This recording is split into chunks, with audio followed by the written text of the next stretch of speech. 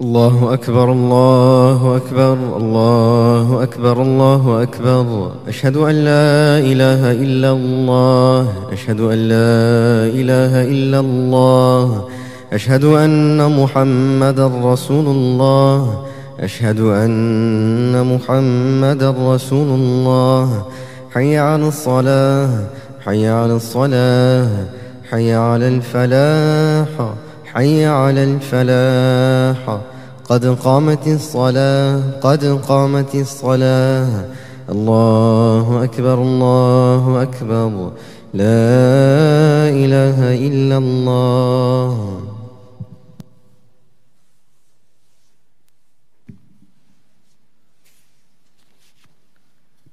قيموا صفوفكم واعتدلوا. Please make sure your mask is covering your mouth and nose.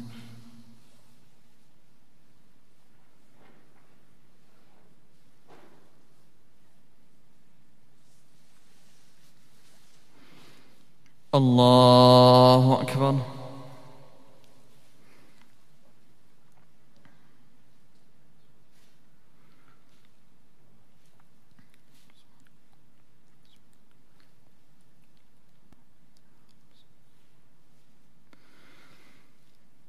الحمد لله رب العالمين،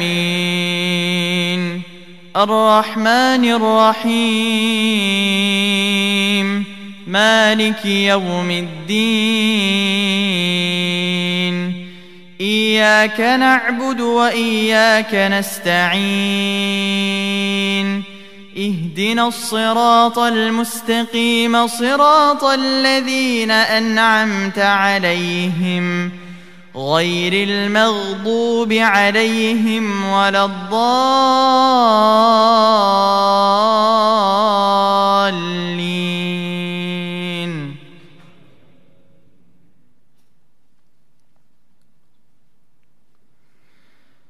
كافها يا عين صاد. ذكر رحمة ربك عبده زكريا إذ نادى ربه نداء خفيا. قال رب إني وهن العظم مني واشتعل الرأس شيبا ولم أكن بدعائك رب شقيا. وإني خفت الموالي من ورائي وكانت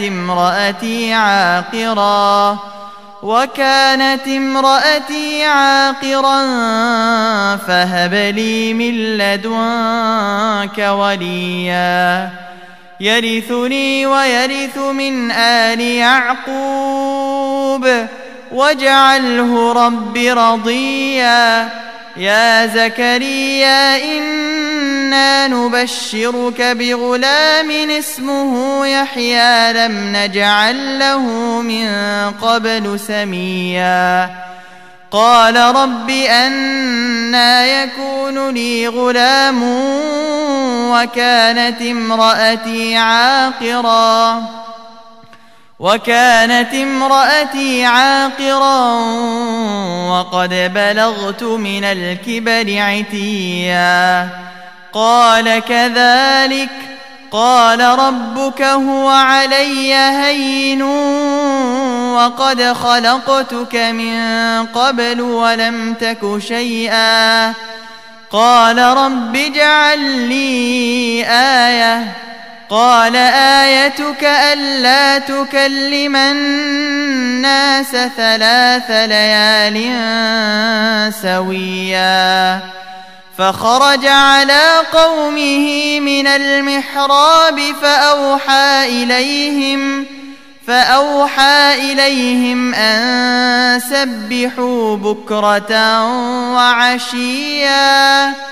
يا يحيى خذ الكتاب بقوة وآتيناه الحكم صبيا وحنانا من لدنا وزكاة وكان تقيا. وبرا بوالديه ولم يكن جبارا عصيا وسلام عليه يوم ولد ويوم يموت ويوم أبعث حيا. الله.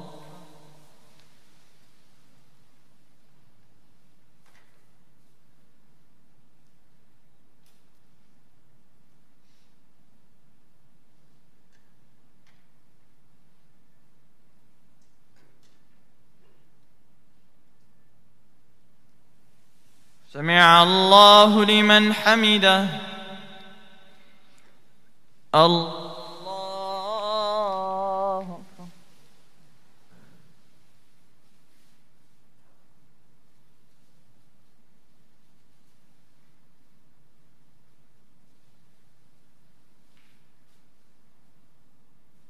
الله أكبر.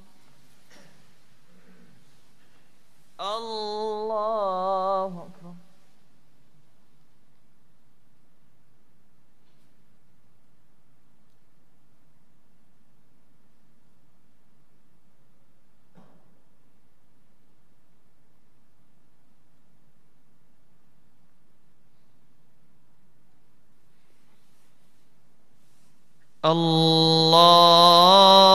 الله أكبر. الحمد لله رب العالمين الرحمن الرحيم مالك يوم الدين إياك نعبد وإياك نستعين اهدنا الصراط المستقيم صراط الذين أنعمت عليهم غير المغضوب عليهم ولا الضالين.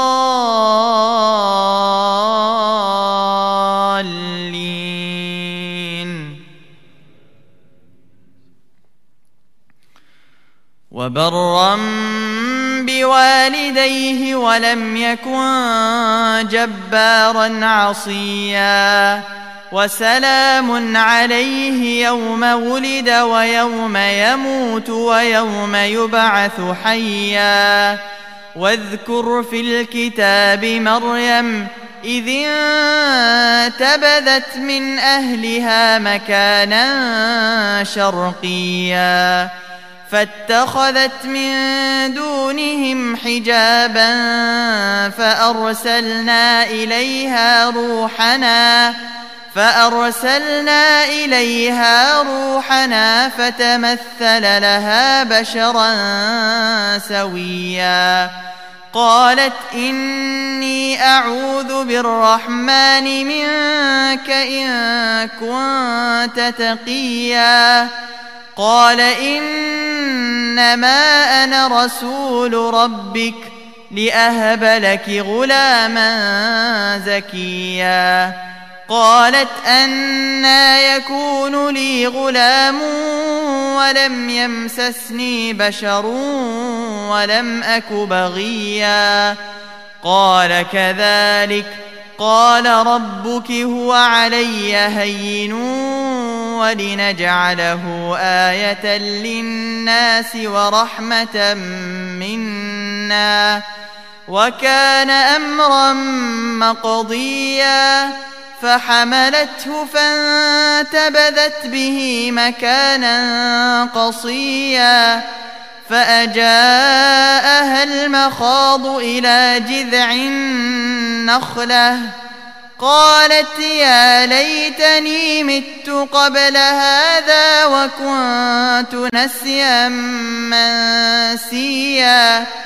فناداها من تحتها ألا تحزني قد جعل ربك تحتك سريا. وهزي إليك بجذع النخلة تساقط عليك رطبا جنيا. فكلي واشربي وقري عينا فكلي واشربي وقري عينا فإما ترين من البشر أحدا فقولي إني نذرت للرحمن صوما فلن أكلم اليوم إنسيا فأتت به قومها تحمله قالوا يا مريم لقد جئت شيئا فريا. الله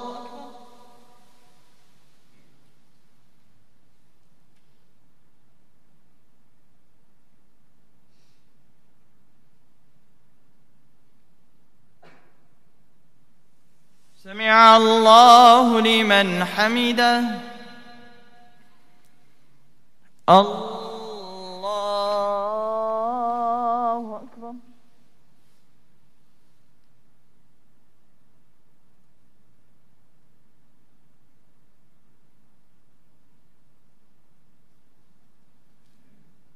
الله أكبر. الله أكبر.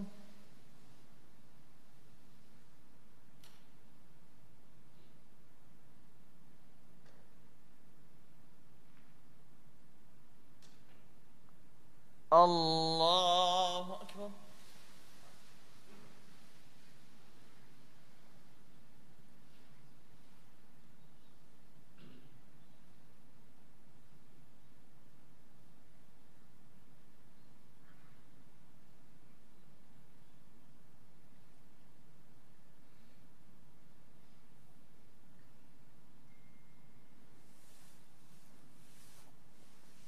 الله أكبر.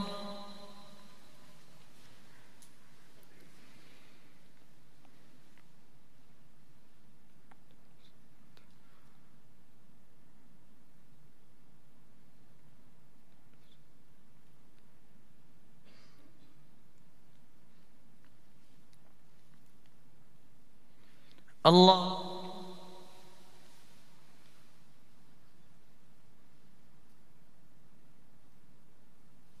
سمع الله لمن حمده. الله أكبر.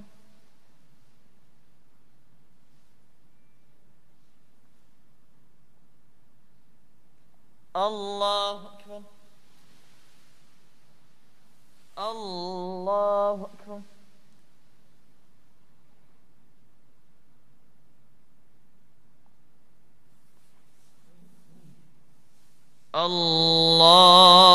الله أكبر.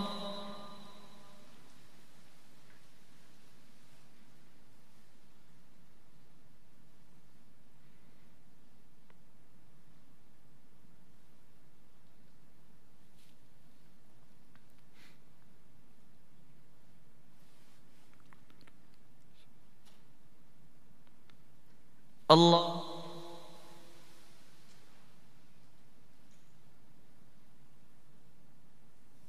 سمع الله لمن حمده.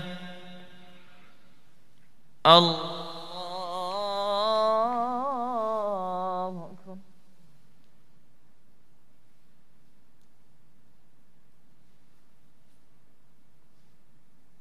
الله أكبر. الله أكبر.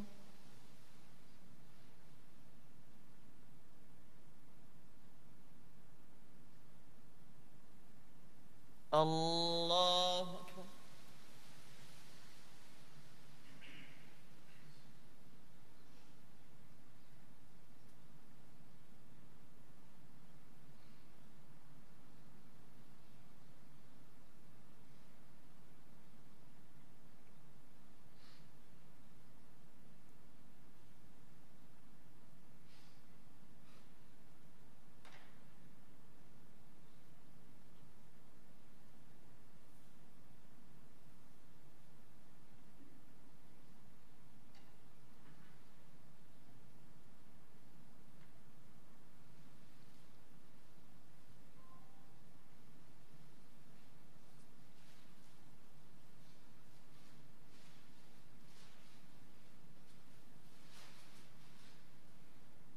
السلام عليكم ورحمة الله.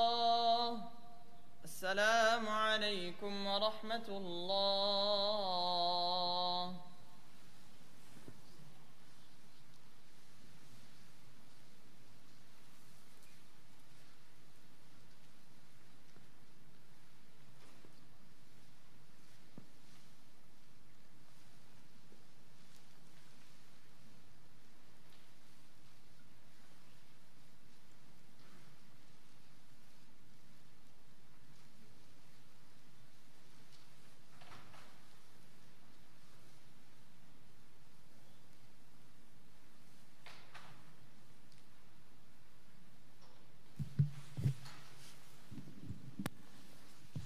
Inshallah, after the remaining sunnah, we will have our weekly tafsir with Mufti Azimuddin Ahmad. Inshallah, we will be continuing with Surah Maryam. We humbly request all the brothers and sisters to stay back and benefit, or they can join us virtually on our YouTube channel, inshallah.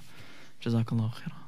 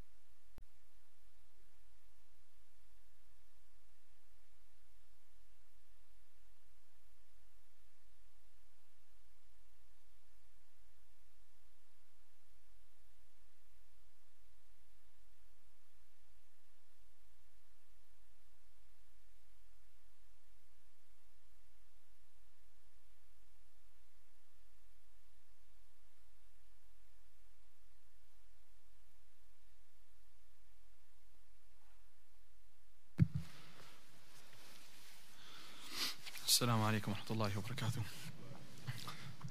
بسم الله الرحمن الرحيم. اللهم صل وسلم على سيدنا محمد وعلى آل سيدنا محمد وبارك وسلم. رب اشرح لي صدري ويسر لي أمري واحلل عقدة من لساني يفقهوا قولي. سبحانك لا علم لنا إلا ما علمتنا. سبحانك لا علم لنا إلا ما علمتنا. سبحانك لا علم لنا إلا ما علمتنا. أما بعد. Respected listeners, dear brothers and sisters, alhamdulillah, we thank Allah, most generous, most gracious, most merciful, that He has granted us yet another week to sit together with the book of Allah subhanahu wa ta'ala in His house and to learn some of the meanings and extrapolate and share some of the beneficial points that hopefully we can all implement in our lives. And it's an honor for us to be part of something like this. And we should ask Allah subhanahu wa ta'ala with an earnest appeal that, Ya Allah, allow me to hear what I need to hear. And if all of us make that intention, and all of us are sincerely looking for guidance, then Allah subhanahu wa ta'ala will allow us to be able to hear exactly what we need to hear in any given dars, not only of tafsir, but any lesson. Our intention should be, Ya Allah, there's no one in this entire room, there's no one who's listening anywhere who needs to hear your words more than I do. There's no one who needs guidance more than I do. And Ya Allah subhanahu wa ta'ala, I am humbling myself in front of you, begging and asking you to guide me to the straight path, to allow me to see the light at the end of the tunnel, to allow me to be guided through the verses of the Quran so that I'm able to understand how to navigate through the predicaments and the difficulties that I'm facing in my life. And that type of humility and humbleness in front of Allah subhanahu wa ta'ala will go a long way. And Allah subhanahu wa ta'ala will actually be able to, will definitely guide you to what you and I need to be guided towards, inshallah. Last week, we spoke about extensively on the aspect of Maryam alayhi salam, Maryam radiallahu anha, she not wanting to be in the company of this, who she thought was a human, but it was an angel, and how she wanted to back away from him and asked him to back away if he had any fear of God. And he instead responded by saying that I'm not a human with the human desires and so forth. Instead, I am a messenger from your Lord, from your caretaking, your loving Lord who has come to grant you the glad tidings of a pure boy. We talked about the aspects of how this was a gift, the greatest gift, wahab, hiba, a gift to Maryam of a boy, of a pure boy, that would not be a source of discomfort and worry for her. قالت, and then we talked about how she responded by saying, I'm just surprised. How am I going to have a child when one of the two ways of having children, either out of marriage relationship or in marriage relationship, both of them have not existed. So how is this possible? And the haya, the etiquette of the Quran, how the Quran alludes to this by simply saying touch, nothing more than that. One of them says, no human has touched me, right? So now this is where we start today. قال كذلك, the angel said, كذلك, even so it shall be. It'll be just like that. Why is that? قال ربك هو علي هين, because your Lord has said, قال ربك, your Lord has said, هو علي هين, it is easy for me. This is a beautiful ayah. Because what we're discussing over here, my dear friends, is a miracle about to happen, right? But look at the angel. Angel is responding to this lady, Maryam, who's saying that, how is it possible for me to have a child when there's no asbab and no means of having a child? And look at the very nonchalant, simple, relaxed, cool answer of this angel. He says, just like that. That's how it's going to happen. No need to worry. Why? Because my Lord and your Lord, Allah, He has said that it's easy for me. So this aspect of kadhalik is something we all need to take home right now, today. Anytime we're faced with any type of difficulty and we're asked to turn to Allah, the knee-jerk response is, this is too hard. Come on, it's difficult, it can't happen. And what we don't understand is that no one says the solution to this problem is in your hands or my hands, or the one who's giving the talk in his hands. People say, it's easy for you to give a talk. It's easy for you to say this, stay away from haram. But do you have any idea how hard it is? For example. It's true what that person is saying. But we're not saying that you need to stay away from the haram. We're saying seek refuge in Allah to stay away from the haram. So let's say someone is in knee deep in interest or neck deep in riba loans. His entire business, his entire home, his car, his wedding ring is all on debt, credit card debt. Now you're telling him, repent from riba. What is he going to tell you? Right? How? You know, it's nice for you to give a talk about riba being haram and whatnot, but be practical. Right? Be practical. Let's be realistic. How am I supposed to get myself out of this mess? It's not going to happen. I'm 30-year loan, this one 20-year refinance to 19 years and this and that, all sorts of stuff going on. And this is the reality of many Muslims across the globe. What we don't understand is that before we even start speaking about the solution, you already threw the towel in. You said, I'm out. Cannot happen. What we are learning from here is that having a child without any means, that is much more miraculous than you and I getting out of an interest-bearing loan. Don't you think so? So Allah subhanahu wa ta'ala is telling us here, Huwa alayya hayyun. It's easy, simple. As the kids say, easy peasy, right? This is simple. Not a big deal. Child with the parent, with the mother, without a mother, with the father, without anyone, it's all the same for me. The means, the world is a place of means, but that's for our perspective. From our perspective, for Allah, means without means, against means, it's all the same. And that's why the ulama say, this ayah here, Huwa alayya hayyun, he says, it's easy for me. Hayyun means easy. What does that mean? There's certain things that are difficult. Allah Azza wa Jalla says in the Quran, أَنْتُمْ أَشَدُّ خَلْقًا أَمِ السَّمَاءِ. Are you harder to create or the heavens? Are you all harder to create or the heavens? Allah's asking us. Banaha, He built it. Rafa'a samka, He's elevated. Fasawaha, made it beautiful. وَأَغْطَشَ لَيْلَهَا وَأَخْرَجَ ضُحَاهَا وَالْأَرْضَ بَعْدَ ذَلِكَ دَحَاهَا أَخْرَجَ مِنْهَا مَاءَهَا وَمَرْعَاهَا وَالْجِبَالَ أَرْسَاهَا. Allah subhanahu wa ta'ala, He tells us the heavens and the earth, the rivers, the mountains, the sun, the moon. I created all of that. Is that a bigger creation or are you? And obviously the answer is, who are we compared to those massive creations? Ya Allah, of course you created that and you created us. Then the question is, if Allah subhanahu wa ta'ala created all of that, then He created you, then to resurrect all of you, what's a big deal? Get it? So with ayats like this, where Allah Azza wa Jal uses the word easy or easier, that is only based on our language and our understanding and from our perspective. Otherwise, for Allah subhanahu wa ta'ala, there's no such thing as easier and easy, harder or less hard. It's all the same. Amru kun. إنما أمره إذا أراد شيئا يقول له كن فيكون. When you have buttons, you have lights. You have one light will switch on this hall. Another light will switch on, let's say, the lights at the minaret. Third one will switch on all the exterior lights of the building. For the person who's pressing the switch, does it make a difference? Each switch might be connected to one small light or hundreds of huge stadium lights. Doesn't make, you don't feel any difference. You press a button and it's done. For Allah subhanahu wa ta'ala, it makes no difference. Kun, be, and it comes into existence. With means, without means, against means, whether it's the sun or the moon or moving this phone right here. It's all the same thing.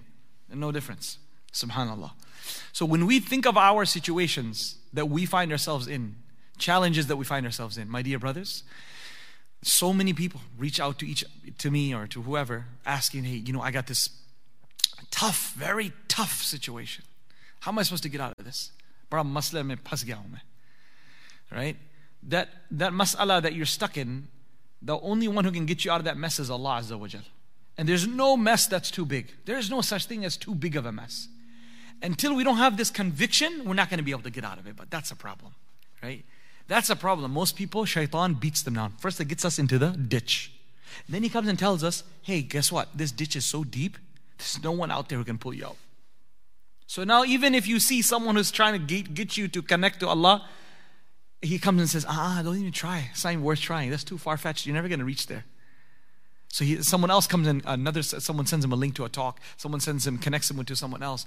And as soon as he starts thinking that maybe this is my way out, Shaitan La'een comes and says, you're not going to get out of this. This door is closed for you. So the key thing is to have immense hope in Allah subhanahu wa ta'ala that whatever the situation is, I'm never going to get out. You know how nice, I always share with you sad stories to wake you all up. But I got to share you a good story too. One of the very good friends and students of mine, some years ago, whose story I shared, one day just messaged me before Fajr Salah saying that he's lost his faith and he can, pretty much can't be a Muslim anymore. And he said, I need some help. And within, a few minutes of texting him, this is before Fajr, I realized very quickly, when you know what's a stroke, you understand, or what's a stage 4 cancer, it's like, okay, this is a tough one here. Very quickly figured that out, and I said, come and see me, and then we'll sit down and talk. But that never happened.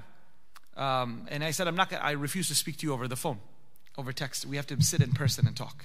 Because when you sit, and I'll repeat the story for those who didn't hear about it, because you can learn a lesson from that. I said, when you message someone, there's a shaitan from behind him who's giving him all the answers to tell you. So it's not you and him speaking, it's you and his shaitan speaking. And we can go all night, all day, it's not going to go anywhere. Actually, some of his friends spoke to him for 6 hours, nonstop. And at the end they said, we didn't get anywhere. I said, yeah, you're not going to get anywhere. Because you're not dealing with him, you're dealing with a very big shaitan behind him right now. Otherwise, this is not him. I know him. He wouldn't be saying stuff like this. Right? He's under the spell right now. He needs to get himself out of that spell before you can, knock some sense into him.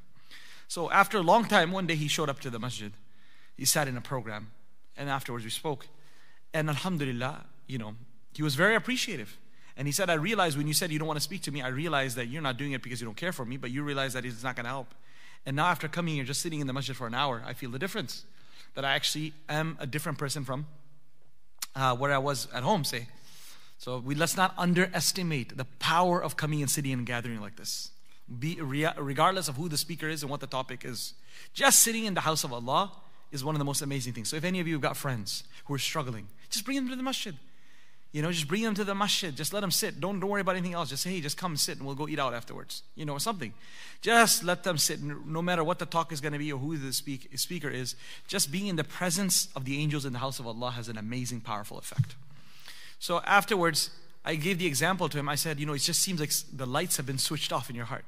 Like the stadium lights are on, everything is on. You can see everything. But when the light gets switched off, the bleachers don't disappear. The goalie doesn't, nothing disappears. Everything is as is. And the stadium, boards don't disappear. Everything is as is. It's all there, but you just can't see them. So right now you're asking me, what's the proof of God? What's the proof of angels? What's the proof of the Quran? Wait, you knew all of that yesterday. What happened today? They're all there, but it's simply the light has been switched off. So we don't need to start trying to bring in what you call, redecorate or build the stadium. I don't see any bleachers, so let me go bring in some bleachers. No, you don't need to waste your time doing that. You need to figure out how to turn the lights on. That's what you need to do. So you don't need to sit here trying to bring stuff into the person's heart. You simply need to figure out how to turn on that imani switch back on. Once that happens, automatically all the questions and objections will be gone, and the same legitimate yaqeen and conviction will come back in. So, one discussion, what I had with him, it wasn't the end of it. I tried to explain. He said, "No, I can't be a Muslim." And I just finished. I'm over. I'm done. I've lost belief. And they said, "Oh, we talk about all this stuff." I told him one thing. Listen, man.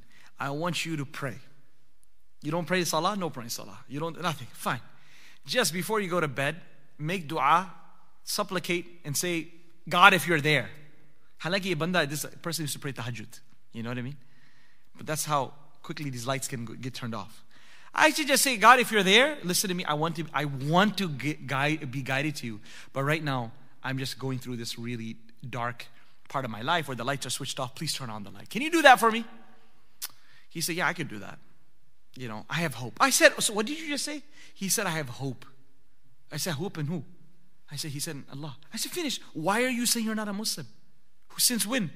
No, but I don't feel like praying. I said, that doesn't mean you're not a Muslim. The fact that you just said you have hope in Allah, done. Stop saying you're not a Muslim. That's another tactic, all right, brothers? You hear people saying they're not a Muslim, you have to explain to them that they are. That's just shaitan telling them they're not. Okay, this is happening a lot. People think that they're not, and you have to tell them no. They say, but I don't pray. Well, I don't pray.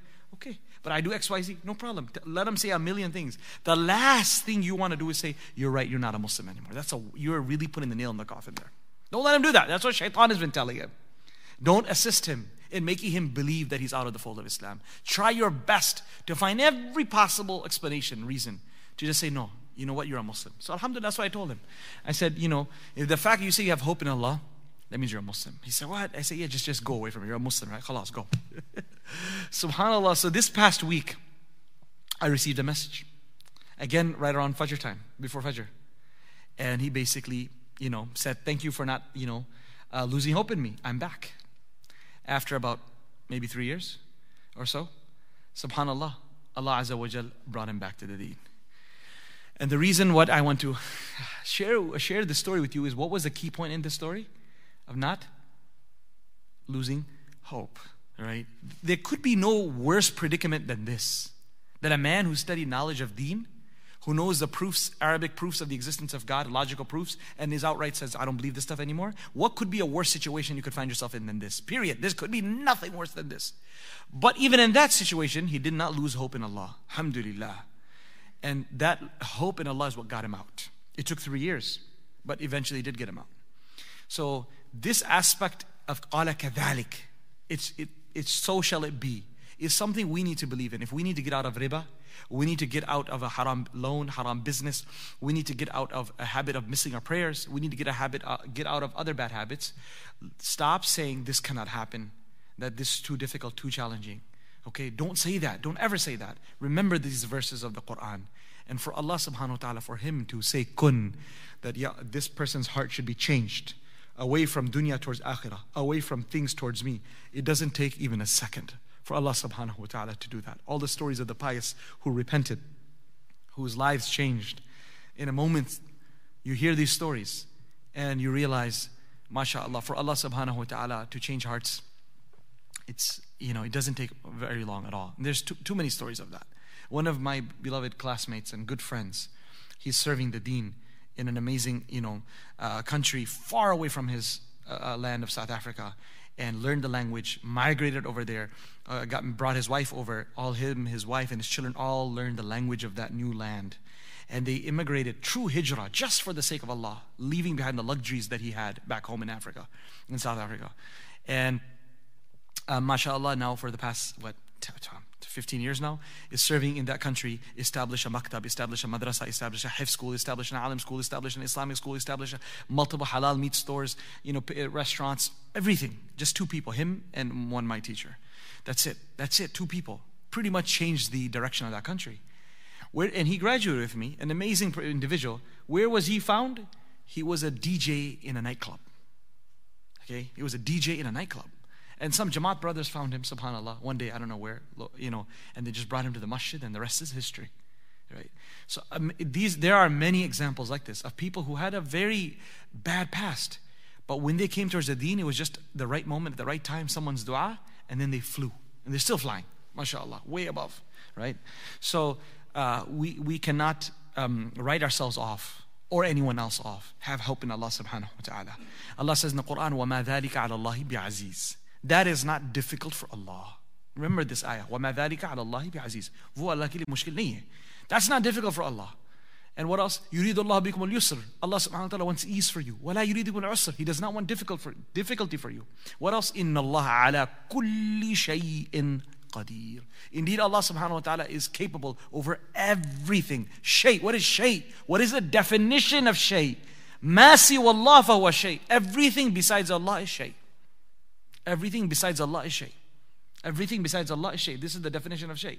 So Allah subhanahu wa ta'ala is capable of over every single thing besides anything else related to Him.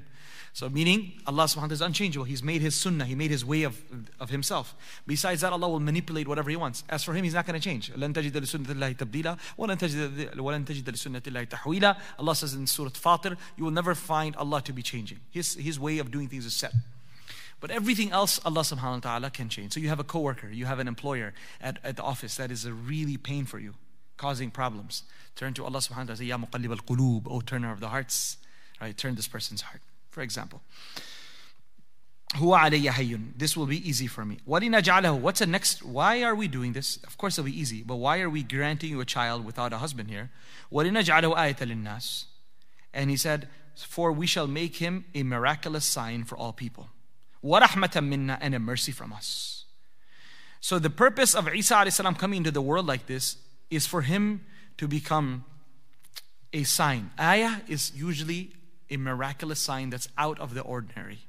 So what you're going to see here is something out of the ordinary. Ulama wrote a very ajib point here, that what Isa alayhi salatu salam was going to become an ayah and a miracle for people to see the power of Allah. Wa rahmatan minna, and Isa salam is going to become a source of mercy. Why? People who believe in him will be saved from hellfire, right? People who follow his path will be gaining salvation. But look at how much difficulty the mother had to go through with this and this fear of, rather I should say, fear of abuse at the hands of the people, and accusations at the hands of the people, and not being able to show her face in society, and worried about the future of her child without a father, a single mother raising this son she's totally unprepared. All of that. So what do we learn from here? That sometimes for the benefit of the larger public, certain people will have to suffer some difficulties. That's just the way Allah subhanahu wa ta'ala does things. That in order for the larger community to benefit, someone sometimes needs to pay the price. Someone needs to make the sacrifice. But they're not paying the price twice. You only pay the price once. If they pay the price in this world, they're going to get a payout in akhirah. Right? That's the whole thing. So in order for people to, for this building to stand where it is right now, there was certain tons of concrete that had to submit itself to be at the bottom of this building. There were certain bricks and blocks that had to submit to be at the bottom of this building, upon which then this building can rise.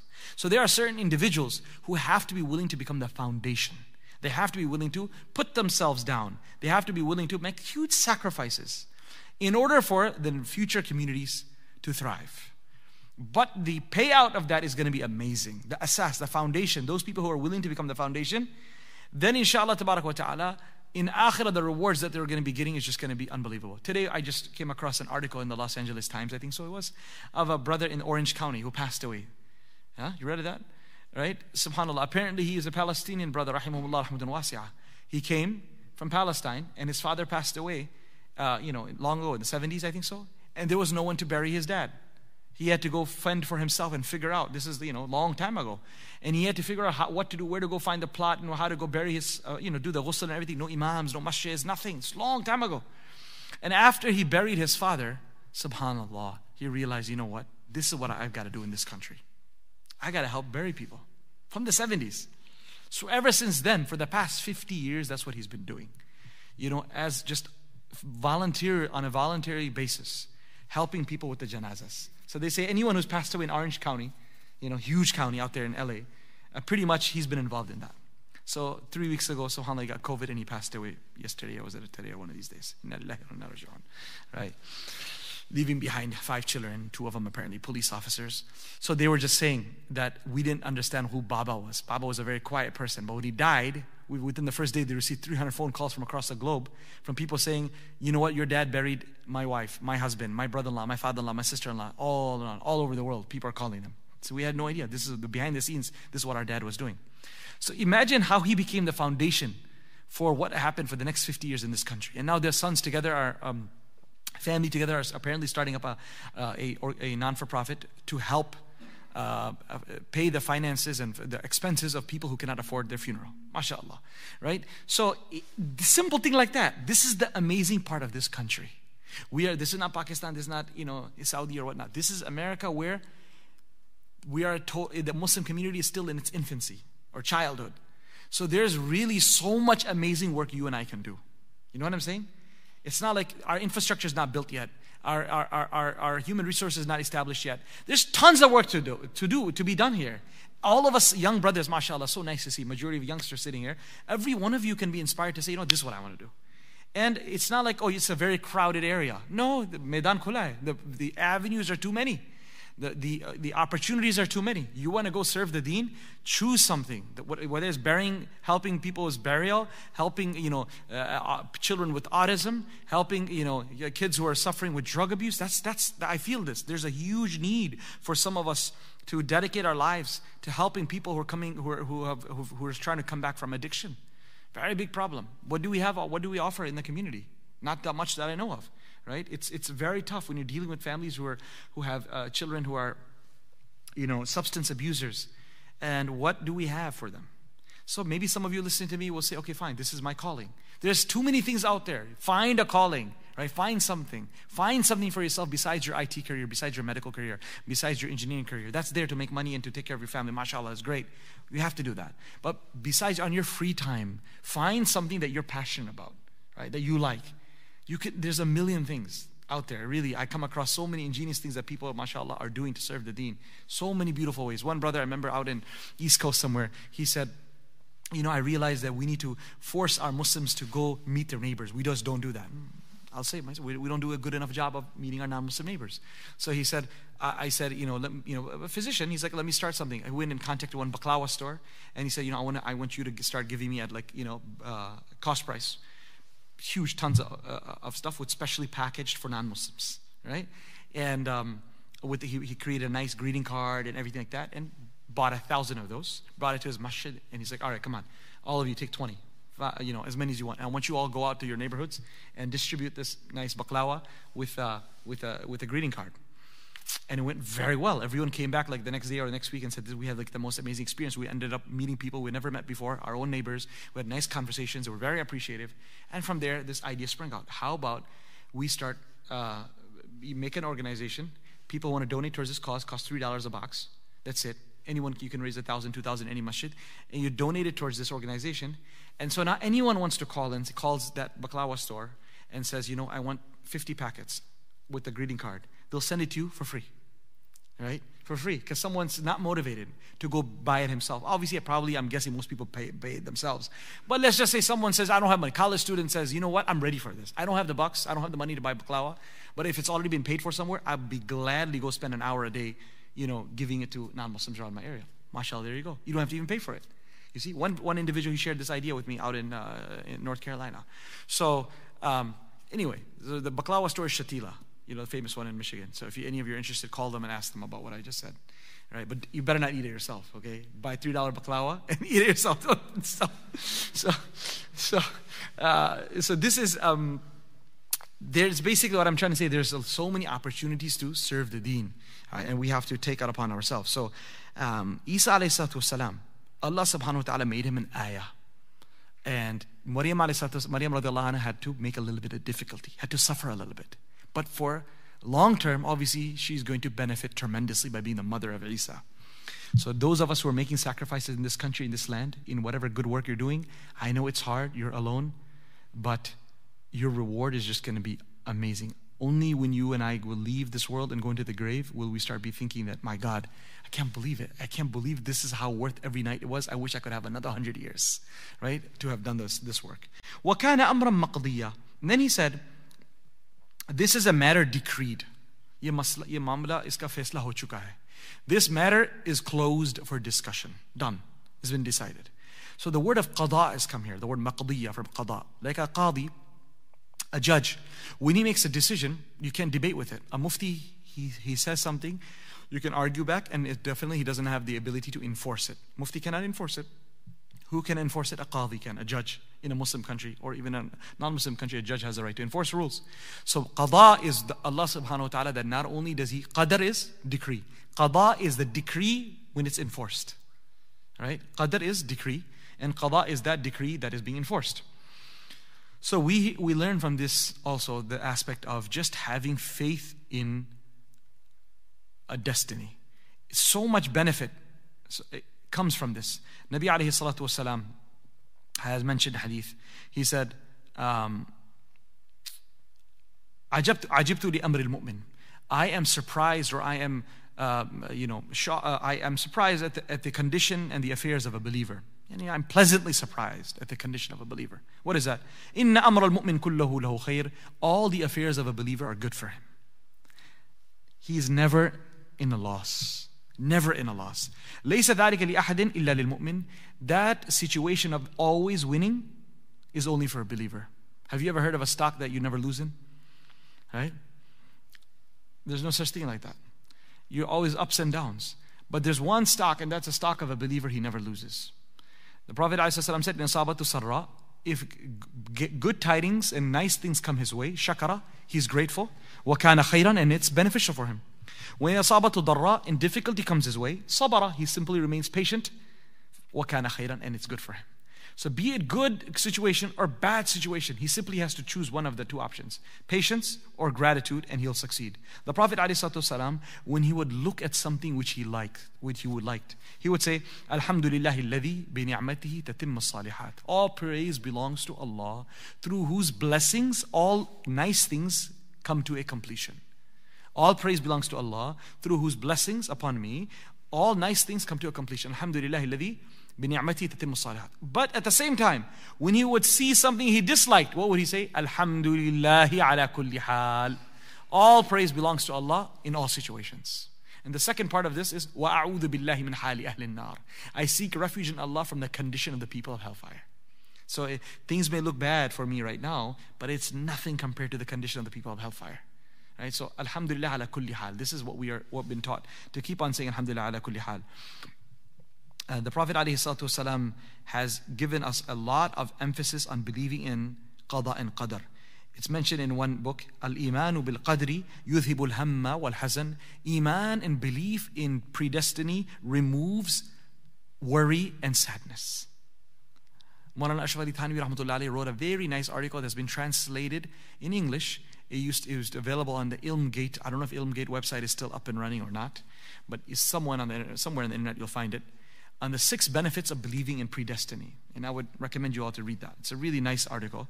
6 benefits of believing in predestiny, right? By Mawlana Ashraf Ali Thanwi, rahimahumullah. And one of them is this, what is mentioned here, that a person who believes in predestiny, he will not be suffering from sorrow and depression.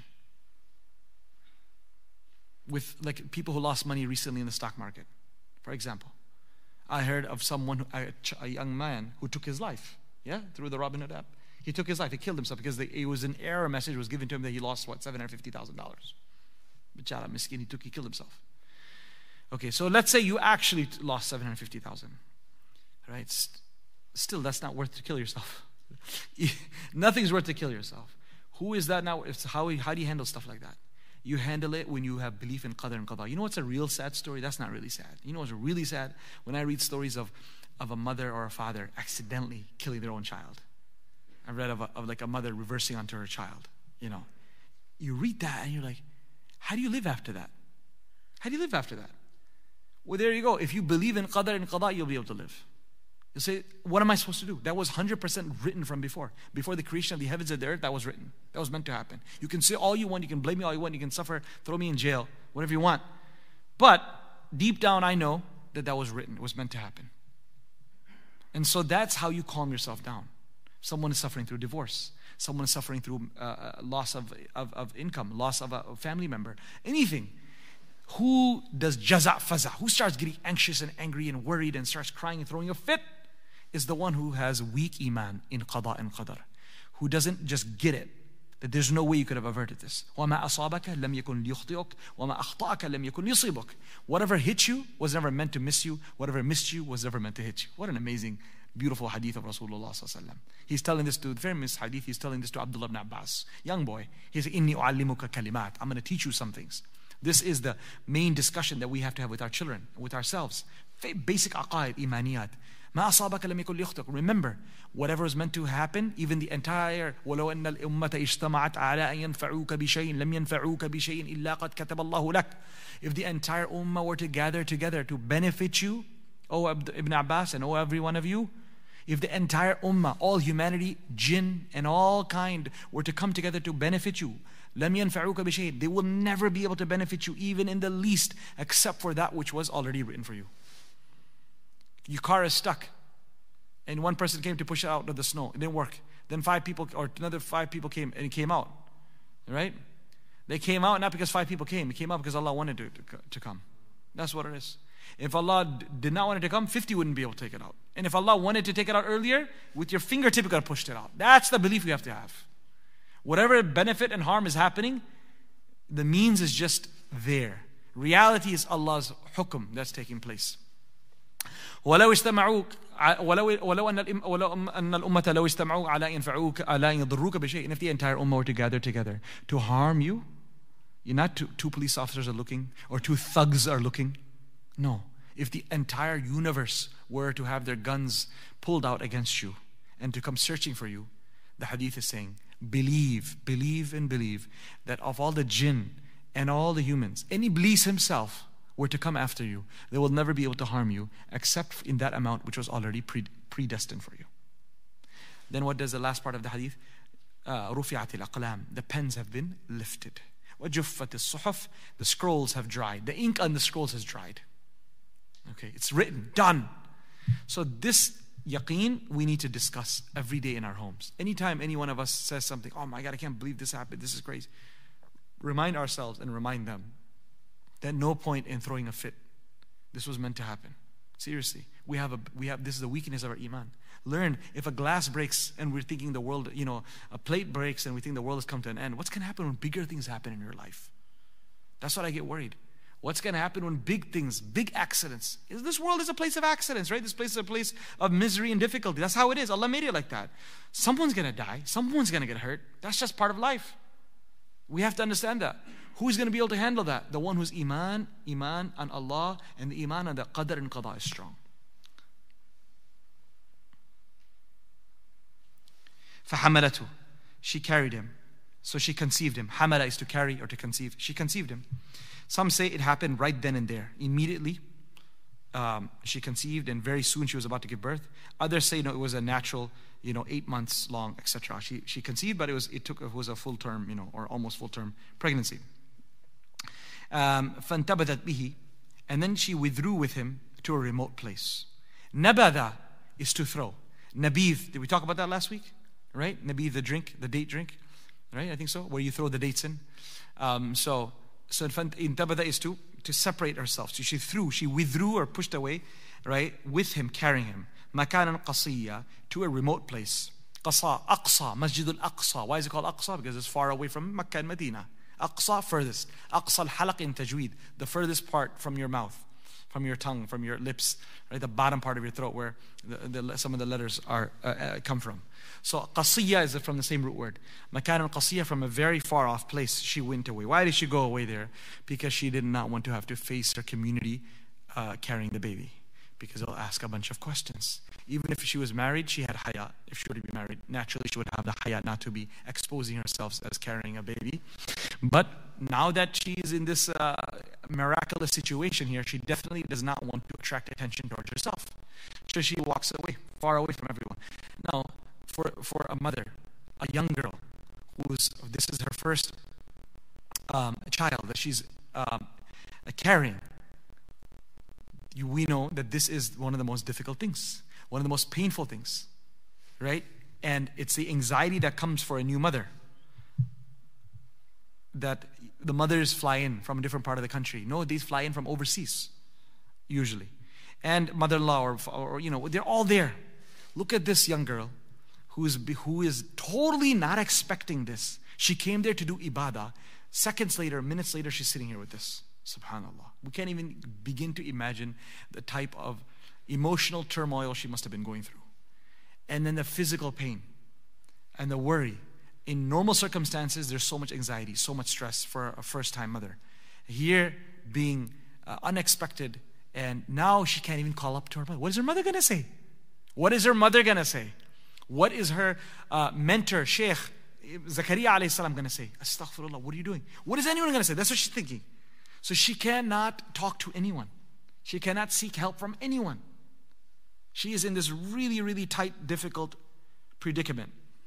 And now what does she do? فَأَجَاءَ الْمَخَاضُ, the birth pangs, let's fast forward, whether it happened in days or hours or it happened over 8 months. فَأَجَاءَ الْمَخَاضُ, the birth pangs drove her. Now she's in the actual moment when she's in a lot of pain. Makhad, birth pangs. Actually, khada yakhudu is when something is being vigorously shaken in like a well. You take a bucket or a stick is shaken inside in a well. So this makhad is like the child inside the stomach is vigorously shaking to come out. Subhanallah, what's the beauty of this language, right? The child inside is kicking and so forth. فَأَجَاءَ الْمَخَاضُ, so that birth pangs drove her إِلَى جِذْعِ النَّخْلَةِ, to the trunk of a date palm. So now you want to take a rest because you cannot,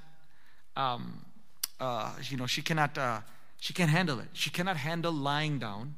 So she's standing up, trying to, probably take deep breaths and whatnot. And now she needs support. So she just runs towards a tree and leaning against this tree, all alone. There's no humans around there, right? Completely alone. Her mom doesn't know, relatives don't know, and wondering, how am I going to handle this? And imagine a lady of such haya. She obviously was not well read about all this, right? She wasn't aware, most likely, about all this stuff, what happens. So now she calls out. What a powerful plea to Allah. Ajib. قالت يا ليتني. She said, oh, alas for me. Hay afsos. Ya laytani. Alas for me. May people cry upon me. My condition is worthy to be cried upon. I'm in the most pitiful state. What did she say? Mittu qabla hada. I wish I would have died before this. Wa kuntu nasiyam mansiya. And become a thing utterly forgotten. So what is the reason why she is going through these emotions? We already realize that a lady who's going through this, she's have all the hormones going around and all sorts of stuff. She's not in a normal emotional state. But because she's away from the whole family and she doesn't even know what's happening to her body, confused. But she does understand one thing, and that's only one thing, is what are people going to say? They're going to accuse me of something which I never did. And how am I going to answer that? The aspect of people pointing a finger at her modesty, at her haya, that was the most unthinkable thing for her. That I am absolutely a chaste person, but someone accusing me of being unchaste is something I just cannot handle. Subhanallah. People want to take their lives for the loss of money. People want to take their lives because they actually did something wrong, because they actually got caught red-handed. What is she wanting to take her life for, or wishing she could have died? What is her big problem? Is just that I don't want my mom to get a bad name. I don't want my uncle and my mentor, Nabi Zakaria, to get a bad name. I don't want the deen to get a bad name. Because that's what happens nowadays. That's what happens. When someone who used to come to pray salah does something wrong, अच्छा ये तो होता है ना, हमने कहते थे, ये तो कहते थे कि नमाज पढ़ते ये सारा कुछ, सारे लोग ऐसे होते हैं. All the people pray namaz, they pray salah, this is what they used to do. Right? Is the famous दाढ़ी रख के झूठ बोलता है. अच्छा भाई तो दाढ़ी शेव करके फिर झूठ बोलता हूँ फिर. ठीक है. Right? He says you have a beard and you lie. So what should he do? Should he shave his beard and lie? What's the whole point, man? What are you trying to say? So this is actually, I was talking about beard. I remember once coming back on a trip from Hajj, one of the brothers, may Allah take us all for Umrah and Hajj soon. Say Ameen. So there's a person, I told him, mashallah, you just come back from Medina. Why don't you grow out your beard? And so he said, you're right, this is the perfect time. There's no time more that I'm in love with Medina and Mecca and with the Rasulullah than I am right now. And I said, why don't you? He says, because I have a fear. I said, what's your fear? Just listen to this story, okay? To understand, not to laugh at anyone here, to understand how shaitan plays with him and me and all of us. He's just crazy. How he plays with us, Just realize that. He's playing with all of us in different ways. So I said, why don't you want to keep your beard? He said, because when you start growing your beard, then people start thinking you're pious. I said, okay, then? Then people will start trying to come to me to do business with me because they think I'm a righteous person. And then he said, then I don't cheat and deceive, but I don't want to give an impression that I'm very pious. And I don't want to attract customers and get more money with people thinking that I'm righteous when I'm just a Sida, straightforward guy. I just went for Hajj, yeah, great, but that's about it. I said, subhanAllah, what a major deception of shaitan. What are you talking about? Just because people think you're more pious by having a beard, you're not going to keep a beard? That just doesn't make no sense. But this is how shaitan, he's a very intelligent person, very smart person, but look at in this he fell. So we're all falling. I'm falling too, by the way. All of us are falling in something or another. Just be careful, right? Just talk. That's why make mashwara, talk. Speak to your parents, speak to your spouse, speak to your kids. Ask someone before you make a move like this or anything else. Say, does this make sense? And shaitan is also getting him. Whoever you're asking, shaitan is also deceiving him. But he hasn't gotten him through this direction right now. At the moment as you ask him, more than likely. Right? So then he'll be able to tell you, what, you're missing the whole point. This just makes no sense what you're saying. So it's a good idea to definitely, share your thoughts and ask, make mashara with people. If Allah subhanahu wa ta'ala puts your muhabba and love into the hearts of the people, and they think you're a righteous person and they want to do business with you, that's great. Alhamdulillah. Make sure you honor that. Make sure you honor that. And every time you look in the mirror and you say, you know what, I'm a changed person. I'm growing out this beard. I just came back from Hajj. I better ensure that I don't cheat anyone. That's a good reminder for you. That's a good reminder every single day. Keep checking for yourself. So I was saying that we have this problem within the community that when someone who practices a portion of the deen that we don't commits a sin that we happen to not be committing at the moment, then we say that these people who do, that's the reason why I don't make an effort to do that part of the deen that he's practicing, because the people who practice that type of deen do such sins which I don't do. Did you hear what I just said? So someone who doesn't eat, like for example, zabiha meat, doesn't care about it. He's going to say, it's not a big deal. You know why? Because there's a guy next door, he goes buys zabiha meat and mashallah everything's halal, hand slaughtered, whatnot. But guess what? His house is on riba and I don't have my riba. That's wrong, you're right. But two wrongs, it's not about, you also have a wrong. He is committing a sin that you happen to not be committing, which is he's involved in riba, which you're not. But you also at the same time are involved in a sin which he's not, which is eating haram. But that's what shaitan comes and tells us. Did you guys understand how he works? He comes and says, what's the big deal? For example, I remember one person long ago in childhood told me, what's the point of eating zabiha? You all make zabiha. I said, why? What's the problem? He says, I see all these desi people. Desi people go to the meat store and then they buy their zabiha food from there with their hair open. Women without wearing hijab. At least I wear hijab. Valid point. Yes, they should have their hair covered. Yes, they should wear hijab. That's wrong. But that's two different issues. It's like a person who's fasting in the month of Ramadan and you tell him, pura saal usne ek namaz nahi padhi, ab bas roza rakh raha hai. To kya roza na rakhe phir? Chhod de. Someone who's fasting in the month of Ramadan who hasn't prayed, which is very common. It happens. Thousands of people fast in the month of Ramadan, but they don't pray. So alhamdulillah, at least he's fasting in the month of Ramadan. Why are you bringing the fact that he didn't pray the whole year? That's a separate issue, right? That's a separate issue. So let's please be careful. Let's please be careful about this. Let's not paint the whole community with one brush and say, all the people go to the masjid, all the people with beards, all the people with hijab, all the people like this, or that, all the people who memorize Quran, all the people who are XYZ. We take one example of someone who slipped and fall in one sin and we say they're all like that. We cannot generalize. And most of the time, what is the situation? It's simply shaitan is using that as an excuse for us not to do that good deed.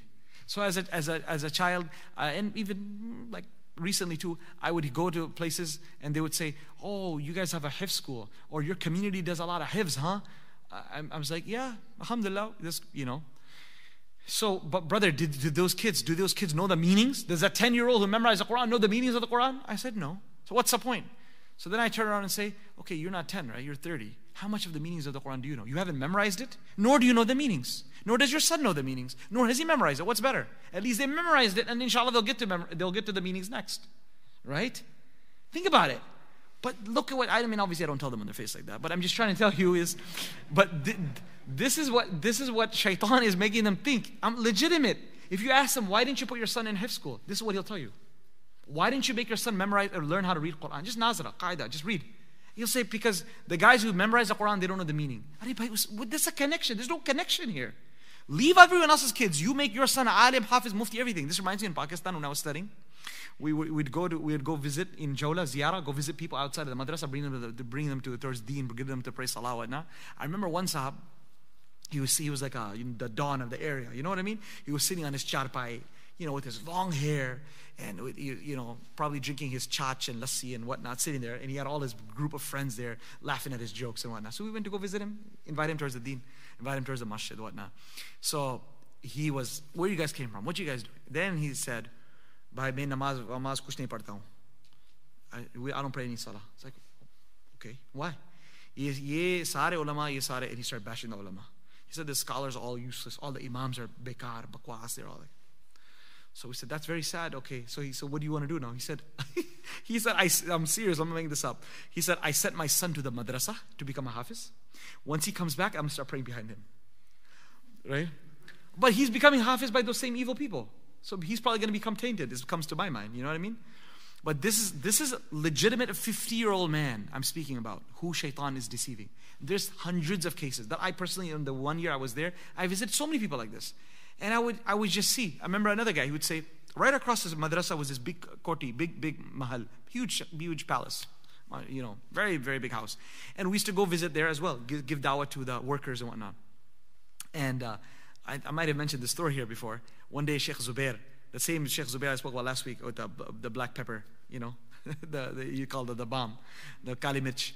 So one day he came back after Asr, for Jola, and he was just laughing. He had an amazing laugh. He was just laughing so hard, holding his stomach and laughing. I'm like, Sheikh Zubair, mada hadath? Like, what happened? He's like, I had the funniest karguzari, funniest experience today in Jola. I said, what happened? He said, I went to a guy across the street, and I spoke to the workers there. Hey, come to the masjid. And he doesn't speak Urdu, he speaks Arabic, and so they have a translator translating. And he's like, he said, no, I don't need to come to pray. So then he tells me in Arabic, he says, هو قال لي انظر إلى هذا الجاموس انظر إلى هذا الجاموس كيف يتبسم كيف يضحك هو أنا أخدم هذا الجاموس والجاموس يدعو لي فلا أحتاج إلى أي صلاة ولا أي دعاء شيء. He says, look at this buffalo. जामूस कौन है? भैंस. ये भैंस को देखो. He's telling, he said, look at him. किस तरीके से वो मुझे देखकर मुस्कुरा रहा है. Right? He's telling Sheikh Zubair, he said, look at the jamoos is looking at me and smiling. I sit there and mashallah, every day bring its food, water, malish its back, do all kinds of nice things. Right? They do all that stuff in order to milk them. And this jamoos, it's a real story. This buffalo is going to make dua for me. And that smile of his is telling you that it loves me, cares for me, it's making dua for me. Hence, I don't need to make any salah. The jamoos's dua and the buffalo's dua is sufficient to get me to paradise. These are not little kids speaking, by the way. These are 30, 40-year-old men speaking like this. And they're in the thousands and the millions around the world. So shaitan has got something for everyone. For the villager, the pendu in the village of Pakistan, to the hi-fi CEO of a company over here. He has something to get everyone. Where did I start? What was I saying? I forgot. Yes, she was at the palm tree, but what was the point? I must have been getting in I was mentioning those stories for some reason. I forgot what was the point over there. Okay, so she basically at that time went to the palm tree. She was saying, وَكُنْتُ نَسْيًا مَنْسِيًا. I just wish that I was unknown because I don't want people to accuse me of stuff. This is what I was saying. That he's accusing the ulama. One alim, he had a bad experience. Now he said, I'm not going to pray any namaz behind any imam in any masjid, and I'm not going to even pray on my own because I heard people that scholars are sellouts or whatever else may be. So this is a deception of shaitan. Anytime you hear anyone making a blanket statement, stop them and say, you don't understand. Whatever they did. But this is bigger problem you're going to land yourself in by making blanket statements about people who are connected to the deen. So this is what our Ustads, Mona Shabir Saab, especially our principal, used to always tell us when the break time used to come. Holidays season would come, and he would say, "Bhai, tum wapis ja rahe ho? Ghar pe? You're going back home. You all represent the deen. Whatever you are in madrasa, you sit there, you joke around, laugh around, whatever. When you go back to the community, people are not going to look at you as where you are in the madrasa, first place, second place, or last place, whether you used to be tahajjud guzar or you're not. They're going to say, "Bhai, you're a student of madrasa." And you say that you're a student of Quran. So they can have expectations.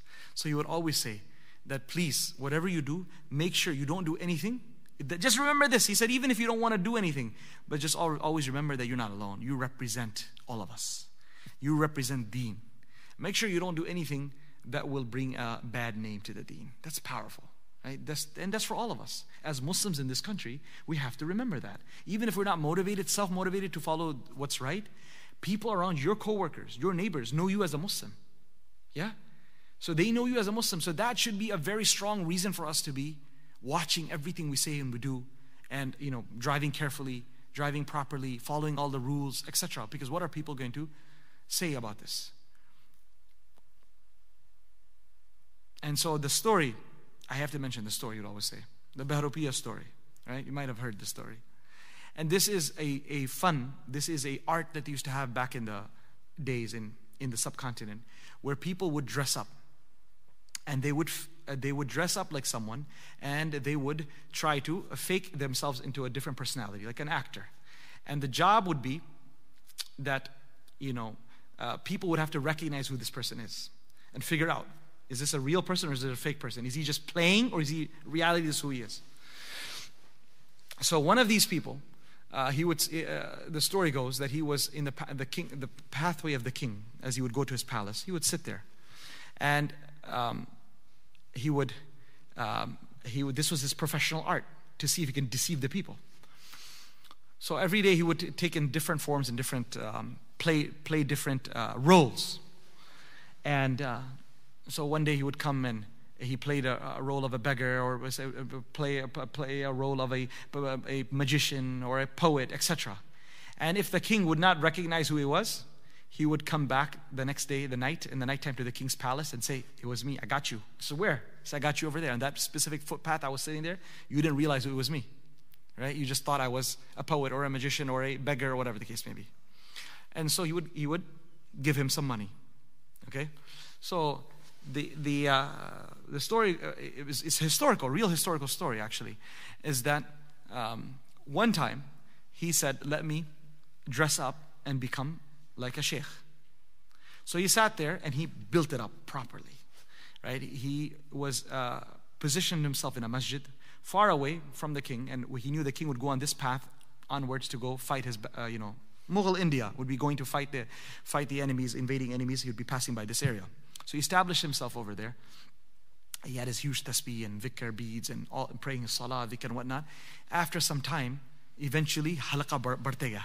More people started coming. And people started saying, "This guy, his du'as are accepted." So long line of people coming, asking him for this dua and that dua, and people doing dhikr with him and so forth. He really built a very nice, front. And he did a great job of doing that. So eventually the news reached to the king, and he was going on to one of his expeditions. And someone said to this Muslim king that, "Go, there's so-and-so town, there's a big sheikh there. Everyone's going there to get their duas accepted. You need to go there before you head out to battle." So when he arrived there, he had to wait in line and whatnot. Eventually he got to the sheikh, and he said to him, the fake sheikh, of course, and he said that, "I am going on to battle, and I need you to please make lots of dua that I'm successful." And as a nazrana, as a hadiyah, whatever you want to call it, as a gift, he brought him, bags of coins. And he said, I'm presenting it at your feet. Please accept this. As it happens in the Babas there, right? Unfortunately, a lot of this stuff happens. So he presented this.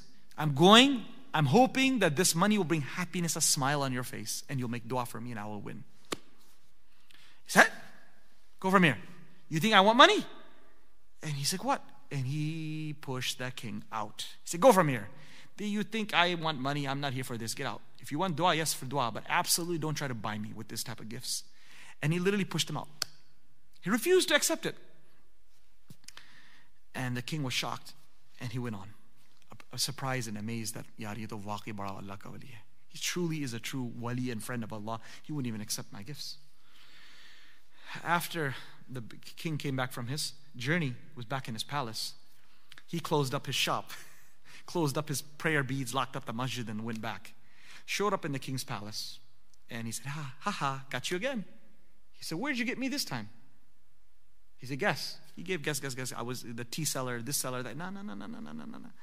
He said, "That masjid, that baba, you came to give, millions of coins, that was me." And the king could not believe it. He said, "What? That was seriously? That was you? How'd you do such a good job? And everyone's around you, and, subhanAllah. Okay, beyond that, tell me one thing. How much do I owe you? Every time you trick me, I give you 100 rupees or 100 dirhams. Small amount, every time you deceive me. I was giving you hundreds of thousands worth of coins in the masjid that day, in your place of worship, in your ibadah place. And you pushed it away from me. And you pushed me out. And he said, "Get out from here. I'm not here for this." And you came to collect 100 dirhams, 100, when that was, 100 times more I was giving you that day. Why did you not take that? I don't understand. Give me this answer. Subhanallah. And so the answer he gave, he said, that when I was playing that actor of being a pious person and being a wali and a sheikh in a masjid, I had a realization that I'm a fake, but I don't want to do anything that would ruin the reputation of the people who are real, who are genuine people of Allah, who sit in the masjid, who do dhikr and dua all day, who are serving the people. I don't want my action of greed, subhanallah, to become a means of ruining the reputation of those awliya and those friends of Allah subhanahu wa ta'ala. And that is the reason why I pushed away hundreds of thousands of dirhams to come collect my 100 coins right now. So our ustad would share this story and they would cry and they would tell us that look at the iman and the faith of the actor of that day, the beggar and the peasant of that day, how he had this desire that I could be doing whatever I am doing, but I want to make sure that the people of Allah, the people of the deen, should not get a bad reputation. So what about all of us? He would tell us that make sure when you go back, don't ever do anything to bring a bad reputation to the deen. So my dear friends, this is not just for students of knowledge or whatnot. This is for all of us. We all represent Islam outside. People are not going to listen to a news channel. They're not going to judge what Islam is based on a news channel as much as they're going to judge Islam based on their neighbor, based on their coworker. So if we have the very best character and akhlaq around the people, with the people around us, we will see that we'll be able to change the perceptions, subhanAllah, around us. MashaAllah, this is where it all came from. Maryam alayhi salam saying that I wish I had passed away before this and had become a thing of utterly forgotten. So what is the reason causing her to say this? It's the haya she has. I don't want people to give a bad rep to deen. My dear friends, let's let it sink in our minds, what I just said here. That all of us who represent Islam, we have to be so careful. We have to be so careful that whatever business dealings I do, it should never be that people say, Acha Musalman aise hi hote hai. Muslims are. I was in one place I went to visit in a masjid. Sunday school, a person came with his kids. The people of the masjid said, Ye banda dekh rahe ho aap? He brought his 3 kids to Sunday school. You see him here? He's sitting there in the back. I said, yeah, Musalman nahi hai. He's not Muslim. I said, what is this talking about? His kids are in Sunday school. They're praying namaz. He's not praying. They said, he likes Islam. He loves Islam. His 3 kids, he's raising them as a Muslim. He's a convert. But he says, the character of the Muslims that he has seen is just so painfully bad, he can't get himself to accept Islam. Right? He said, I just can't do it. So I want my kids to be in this manner, but I just have seen too much wrong in the character of the Muslims to be able to do that. So we have to make sure we don't become that means. And many people think that, alhamdulillah, I become a means of guiding people. How often do we think, how many people have I misled because of my bad character? And that's something we need to think about and let it sink in. We ask Allah subhanahu wa ta'ala that He grant us the ability to preserve the honor of the deen. And may He make us from amongst those whose actions never bring about any blemish on the deen. Inshallah, we'll continue from ayah 24 next week.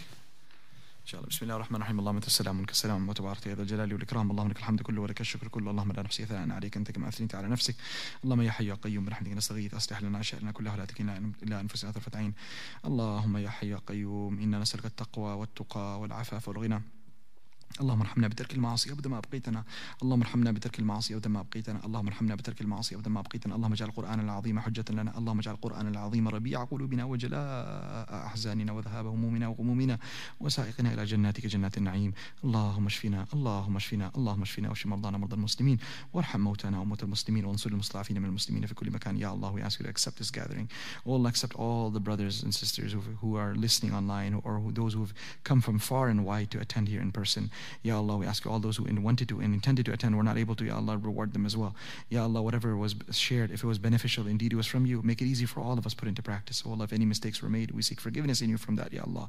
Oh Allah, we ask you to grant all of us an attachment to the Quran, an attachment to the meanings of the Quran, to the teachings of the Quran, to the recitation of the Quran.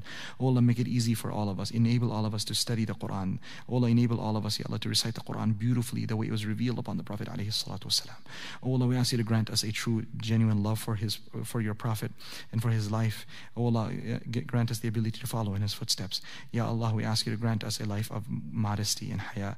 Oh Allah, we ask you to grant us a life of taqwa and tahara. Oh Allah, whatever troubles and trials any one of us are going through, oh Allah, our loved ones are going through, allow us to have hope in you. Allow us to never give up. Allow us to always have hope in you. And allow us, Ya Allah, to turn to you with yaqeen and conviction that any type of difficulty may be that we're suffering and going through, the solving of that is of absolutely no difficulty for you, Ya Allah, no difficulty for you, Ya Allah. It is extremely easy, Ya Allah. You simply have to will it and it will happen, Ya Allah, through the barakah of this yaqeen.